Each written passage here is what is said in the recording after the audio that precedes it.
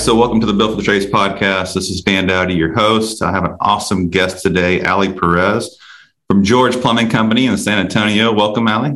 Hi, thank you for having me. I'm so excited to be with y'all. Yeah, it's my pleasure. So today we're talking about women in the trades. We're talking about just diversifying the trades. So women, minorities, just really all of the above, and really just sharing a message that there's a lot of traction being gained here in this whole subject, right? And you have a lot to share with our audience, so I'm excited to dive in.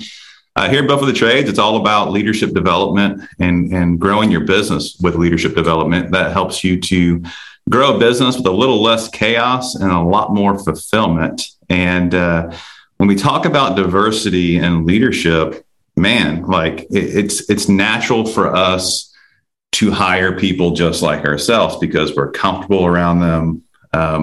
But the problem is we become very one-sided, right? Everybody's, agreeing with us, so it feels good. But you really miss out on the diversification of opinions, skill sets, so on and so forth. So, Allie, before I just keep on rambling on here, why don't you share a little bit about yourself and how you got into the trades? Sure. I can listen to you ramble or anybody ramble about the trades all day. I'm a trades junkie for sure. So I wasn't born into the trades. I didn't come from a family who was tradespeople. My dad anchored the news. My mom was an HR exec, so totally not expecting that I'd end up in trades. I went to college. I went to NYU. I studied acting, and I studied English and minored in math because I knew I'd get into business somehow. I didn't know, exactly how, but I knew I would. And then I got out of college, and you have student loans and you have very little skill, but you have a piece of paper that says you're probably going to be an awesome person. So you take that and you try and get yourself, in somewhere. And so for me, the natural industry for me was marketing. It's storytelling, almost the same way acting is. You're telling a story, and economy of words and visual representation, and all of that had always appealed to me. So I went into marketing. And after doing marketing for a few years, I ended up doing marketing for a plumbing company, and I loved it. I never knew that this industry really existed. I never knew its pulse. I knew it was non-traditional for women, which totally attracted me to it. I was like, that sounds awesome. It sounds like something really cool. And when the opportunity to work on marketing and ops for a plumbing company came, I just couldn't say no. I loved it. So I started in the trades, and I was like, looking around. I'm like, usually the only woman around. Mostly the only minority. I'm almost always the only manager or leader under 30. Where is everyone else? And I started thinking, do people even know that this is an option? I didn't know that the trades were a viable option for me. I was sold college, I was sold that dream. I was sold that vision, but I heard about military, and I knew that definitely wasn't for me. But I hadn't heard about the trades. And I thought to myself, man, if only more people would know about this. I think that, we wouldn't maybe have the problem that we're having with filling jobs. So because I'm, that kind of person, I started Texas Women in Trades, which is an organization on a state level to bring more women, minorities, and young people to the skilled trades. That's the majority of who we're missing. The average plumber in Texas, and that's our trade, plumbing, right? So I'll speak to that, is 55, and they're aging out. So we have to be replacing that with people. And naturally, the first thoughts to me were, let's get more women, minorities, and young people in here and really help boost our skilled labor, our numbers, because we need it. We always need it. Yeah, I definitely agree with that. And, I work with a plumbing company out of Florida who has had quite a bit of success hiring women technicians, which is pretty cool. And the skill sets they bring is something that guys just don't bring. The attention to detail and cleanliness, and just the skill set of actually the artwork and doing the trade is pretty awesome. So I think it's great. And I know we're talking about plumbing today as a trade, but trades are so big. They're so diverse, so many areas that if there's women listening to this podcast and you're interested in getting into the trades, just realize that, just like Allie, maybe you want to get into the trades and be in the marketing, maybe you want to be in the customer service, maybe you want to be in management or whatever it is. Like, there's so many different avenues to get into the trades. And just in dealing with a lot of different types of companies in the trades, one thing I say is I think tradespeople in general are just awesome, salt of the earth kind of people. So that also brings another element to what we do. So it does, yeah. I've worked in corporate America kind of realm, and you get very honest, straightforward people with tradespeople. You know, there's no ulterior motive, there's no games. You get just brutal, stark honesty, which is really refreshing. You know, it's really nice to have that. And women love having other women in their homes doing service. So it's nice to kind of appeal to your consumers that way too. You know, it's not practical sense. It also, your customers like it.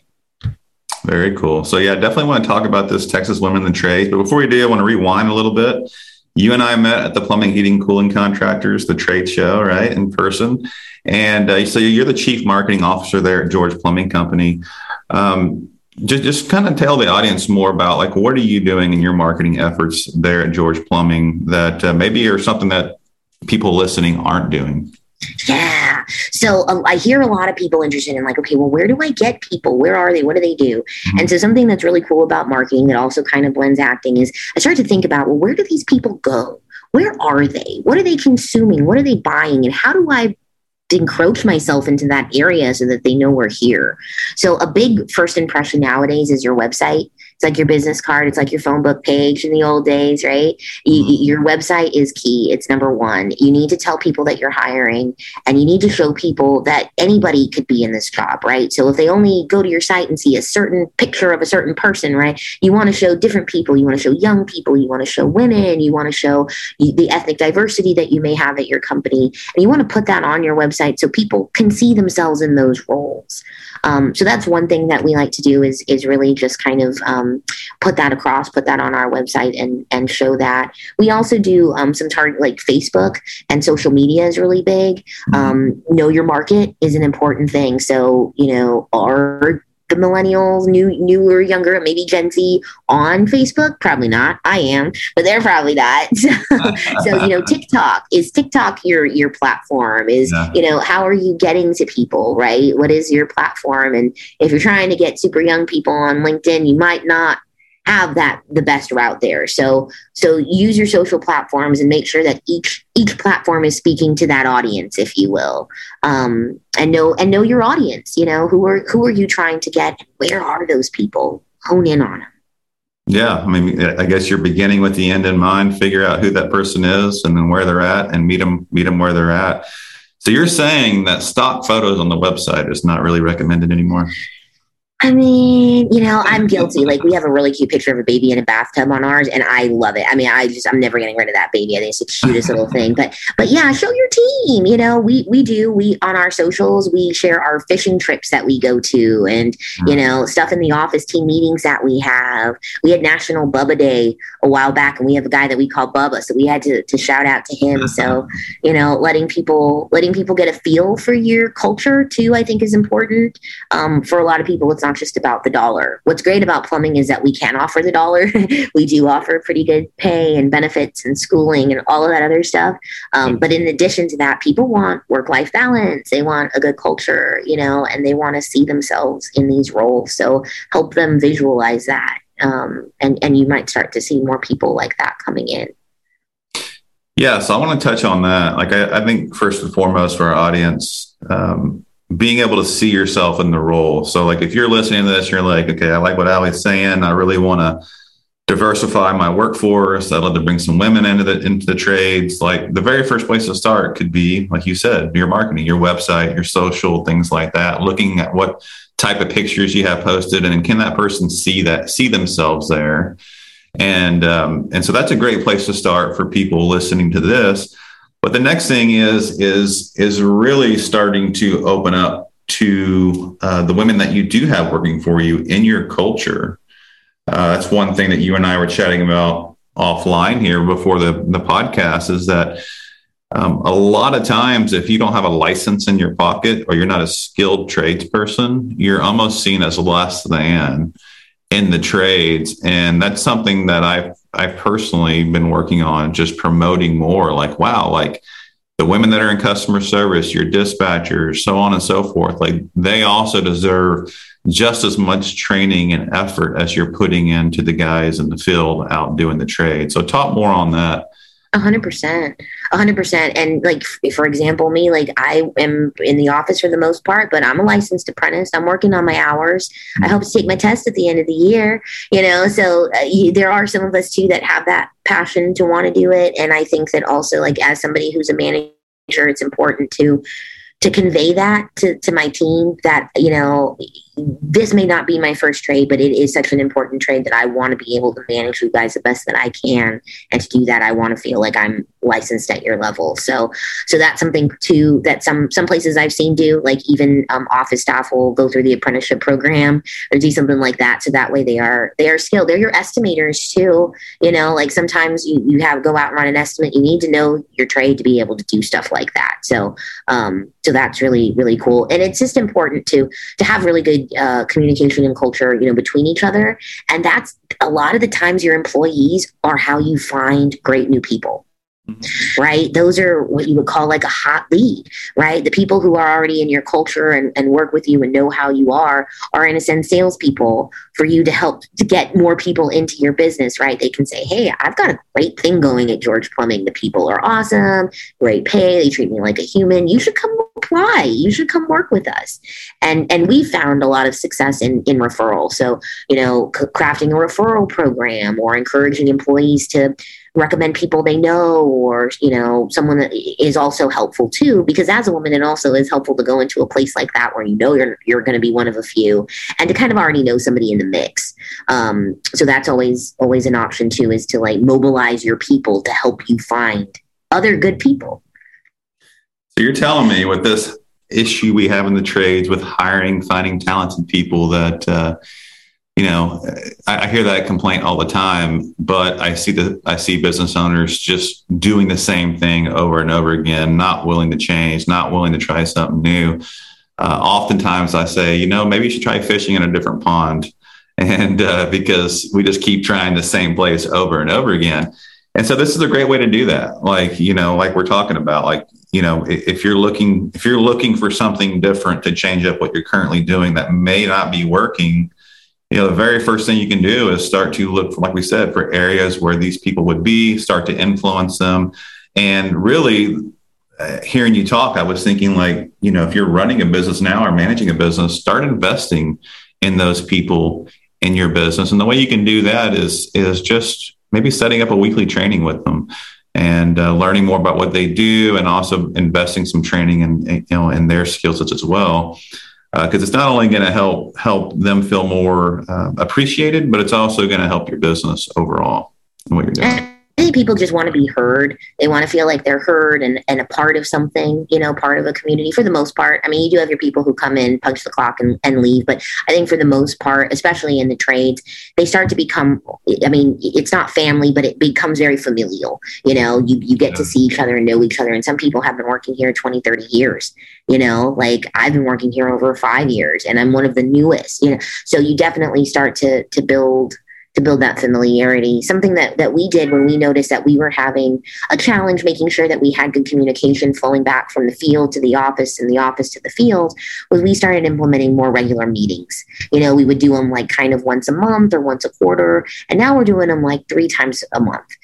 Really just increase the number of times we're getting down and we're sitting together and we're having some tacos and we're talking about, the fishing trip that's coming up in a few months, and we're seeing each other as people, and then we're bringing it to the business and we're saying, hey, as we're growing, because George Plumbing is in the process of working towards becoming an employee share profit company. As we work towards that, we're all going to be a part of that.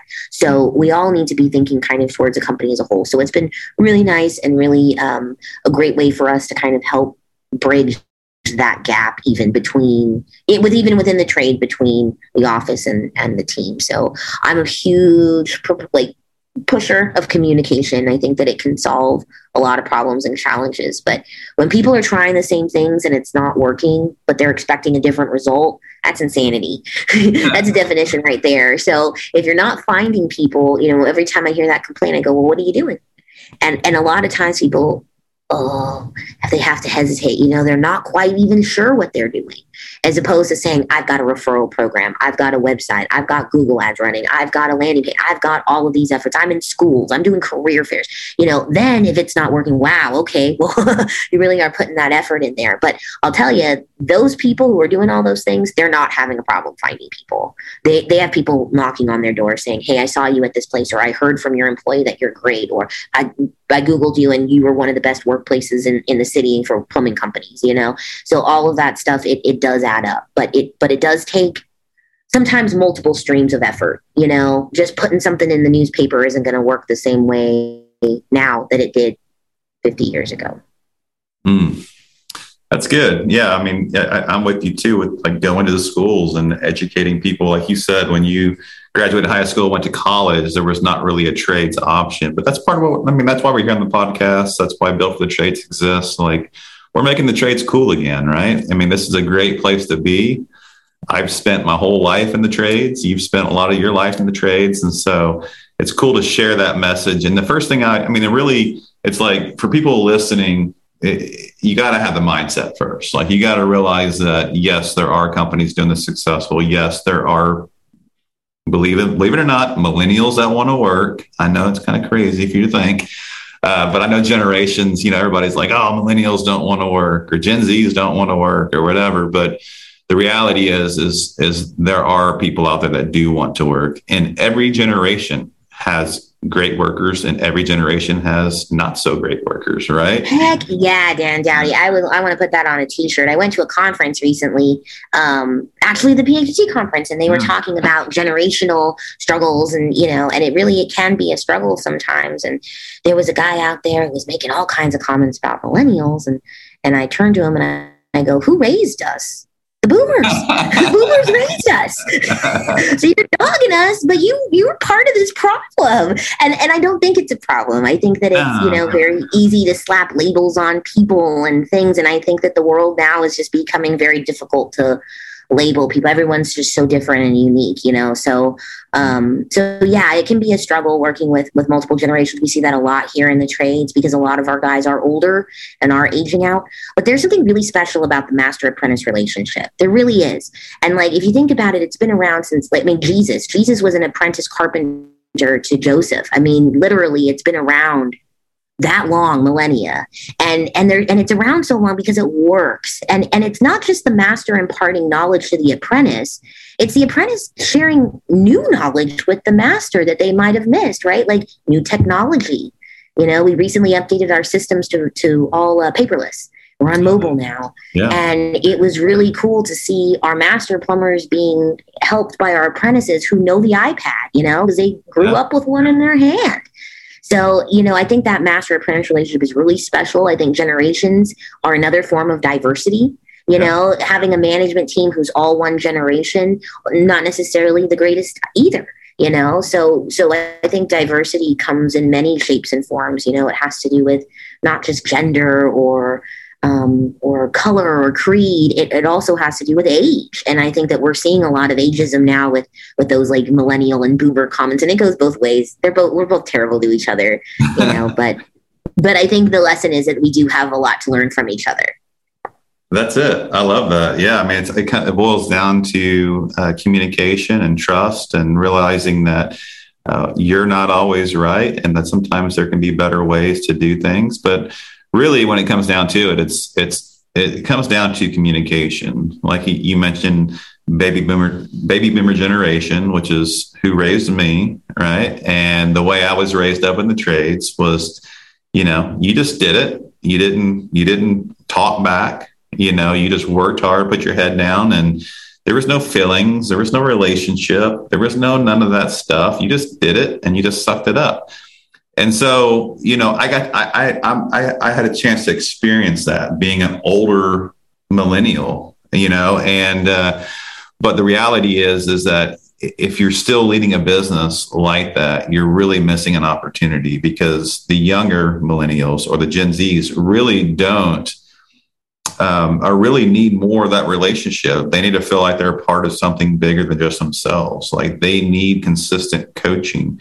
they need all these things. They a lot of times need to learn what, how a hard work ethic or core values or all these different things. Because like you said, we didn't do a good job raising them up, to learn those things. Everything was given to them. And so instead of complaining about it and using it as a crutch to not be successful, why don't we just all adapt the mindset that, there's a lot of opportunity out there, and what a cool opportunity we have to really serve in the trades and serve these generations and make them better people, one person at a time. So I want to kind of roll into talking about this, the Texas Women in the Trades, but really on the Texas level, but also on a national level. Tell us more about what you're doing there. Heck yeah. So Texas Women in Trades I started, and we're a very small org. There are organizations all over the country that are massive. I mean, some of them have $1 million budgets, and they're doing recruiting and training, pre-apprenticeship training, and just really churning out apprentices at a master level. I'm little old me, so I don't have the ability or the funds yet to do any of that. But what I can do, what my trade is, what my forte is this marketing problem, is this skilled labor gap problem, is really trying to help connect and bridge the gap between employee and employer. And so I'm using my skills in the movement towards that. So I work with companies like, for example, Uponor is a great sponsor, has been a sponsor for a long time, Holtcat, our local energy and water providers, to really be a stakeholder for them and help advise, even on those levels. Those larger places are looking to make sure that they are doing what they can to advertise and market the trades to women, minorities, and young people. So that's what I do kind of on the state level. I do have a board. We are working on a couple of things this year, like a childcare grant for trades workers. It would just be funds that they could have for childcare. Childcare is a big problem in our country for a lot of people, men and women. We've got single dads out there too, who need help with childcare. And then we're also doing a tool drive later in the year. So that's kind of some cool stuff we're working on. But as Texas Women in Trades founder, I was able to connect through the Department of Labor with this larger conglomerate called National Tradeswomen Task Force. And within that group, I serve as the communications co-chair. And I've done that for the past 3 or so years. And what we do is we try to help recruiting and retention for women on a national level. And it doesn't just include organizations like my own and those other 12 million budget places all over the country. We pool our resources. So an organization that has funds at their disposal and resources can help an organization like me that doesn't, and I can help them with marketing or whatever it is that they might need. So it's a really nice trade-off and a really great way for us to kind of all link. Also, there are just so few tradeswomen, so it's great. It increases the numbers when we're able to expand it to a national level, so you don't feel kind of like you're that woman on an island. And through that, we've worked with the Department of Labor, Women's Bureau very heavily in helping them with their campaigns and whatever it is they're trying to do in their action items to make progress, to make things better for tradeswomen, to make it easier for them to go to work, for them to make it better for them and want them to stay. So it's really cool to be a part of that national movement. It's really neat. And through that, I've been able to meet a lot of people. And I'm also a part of a group called Tradeswomen Building Bridges. And that's a group that goes internationally. So they do delegations. They're in London right now, working with tradeswomen in London, and they're at a women's prison where there's a major women's construction site. They're going to all these different, to work with Parliament and talk to them about women in trades over there. They've been to India. They've been to China. And India, it was really cool. I think they have over 50% representation of women in trades, which is awesome. But what is their work life like, right? So once we get women in trades, we also have to make sure that we keep them, right? And that they are getting a good experience in there. So I feel really lucky that I've, kind of put myself out there and have been welcomed so warmly by people in my state who want to be part of our org, people in the country who want to be part of this movement, and people in the world who support women in the trades. It's just, I feel really lucky. All right. So if I'm a business owner and I'm looking and I want to hire women who are looking to get into the trades, is there a platform or a place I can go to see who is looking for a job currently, or what do you suggest we do? No, and it's unfortunate, it really is. And I'll kind of like go a little big picture here if we have a minute, Yeah. and kind of speak to the problem as a whole, right? So like when you get out of high school or when you're in high school, you kind of have some paths laid before you, you're sold the dream of college where you can go to the quad and play hacky sack. I'm dating myself, and play hacky sack in the quad, and drink Jamba Juice, and it's great, They don't mention the hundreds of thousands of dollars in debt. They don't mention that you're coming out with no training in your skill in your area. There's a whole challenge there, but they're selling you that dream. And they spend about $1 billion a year doing it. Colleges and universities spend about $1 billion a year selling their dream, try to recruit. The military is another avenue, right? Mm-hmm. They spend about $1 billion a year trying to recruit. And recently they had to lower their standards because they couldn't get enough people in. Wow. Okay. Yeah. What are we as a trade spending? What group is responsible for this problem? Who's taking this on? Who is spearheading this movement? You've got union, you've got non-union, you've got orgs, you've got federal contractors. I mean, you've got all of these people who are just trying to get through their day, just trying to find employment. You've got nobody, in my opinion, and I would love to be wrong. I hope someone's listening and is like, no, there's this group out there that's doing it. I'd love to be wrong. That's really taking this on. And so to me, I think that's one part of the challenge is that we as contractors need to pull together. We all need to decide that this is something that we need to do and we need to make something happen there. So I think we're fighting a very large battle, if that makes sense. And so like, to me, when I see something that's very large and overwhelming, I try to think, well, what can I do right now? I start real little, like what are things that I can change or little steps that I can make that can help one thing today, that can make 1 ounce of progress, right? Yeah. And I think that's starting with yourself and your local level. What are you doing? Is there an apprenticeship program? Can you support that by sponsoring some of your apprentices? Can you offer to sponsor a scholarship for a woman going into a program? Can you, advertise these things on your website? Hey, we're looking for people. We've got these great benefits. Hey, we've got a childcare bonus. If you sign up in this time, we can help you with some childcare costs. Yeah. It's really outside the box kind of thinking. I think that's really going to help us solve this problem as a whole.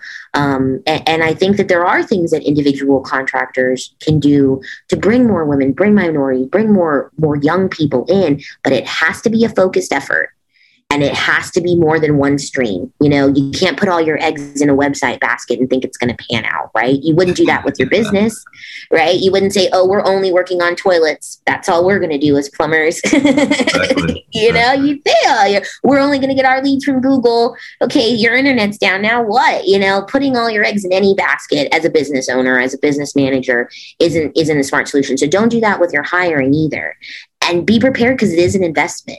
You want to treat people right. You want to bring the right people in. You want to offer referral bonuses. You want to get with your marketing team. If you don't have anybody internal, you want to find somebody great who can help you with it. And you really want to make sure that your brand, your culture, your feel, everyone's swimming in the direction of wanting to accomplish this mission, and I think that's for any kind of thing that a company takes on, whether it's this, whether it's we want to be more profitable, whether it's we want to provide better. You all have to kind of commit to it as a whole and push. I got chills there. Yeah. I mean, everything you spoke there was spot on. And I mean, even just diversifying your marketing, people needed to hear that too. You're like, what? You can't just pay a marketing company to voila, Google ads and a website and produce. That's a whole nother conversation. That is. And I'm ready for that one whenever you're ready. But no, yeah, I mean, this is a big vision here at Built for the Trades is really just to equip the next generation of tradesmen and women to really have the skill sets necessary to be a quality workforce going into trades and working for quality businesses. Like if we're built for the trades, we stand, we have integrity, a hard work ethic, like we're patriotic, like we believe in serving over selling. We believe in a lot of different things. And it's cool because you said, what can you do? Well, we're on a podcast talking about it. So that's a great, simple thing that we can do to spread the message. And who knows what happens from here. But I think there's a lot of people listening who also share the same kind of passion for making the trades cool again, bringing in women, diversifying it, bringing in minorities, and really, with the same mission of is the trades are necessary. Like they are. And there's so many different avenues of the trades. Don't just think of it as plumbing. though we're a little biased. But no, there's a lot of different trades avenues to get into. So, Allie, I'm really honored and excited that you came on the podcast today. Any other nuggets of wisdom for people who are, you've been going at this, I guess, 5+ years, but like people who have heard your message, is there something else that you want them to know before we close? Don't give up. It can be a challenge.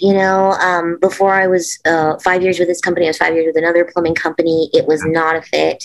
The industry was, but the company was not, and so trust your gut.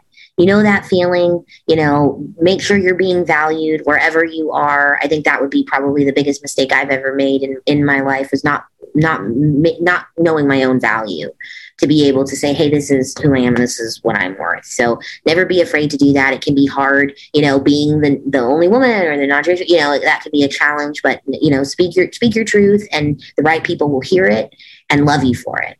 So I think just being yourself has kind of served me most of the time.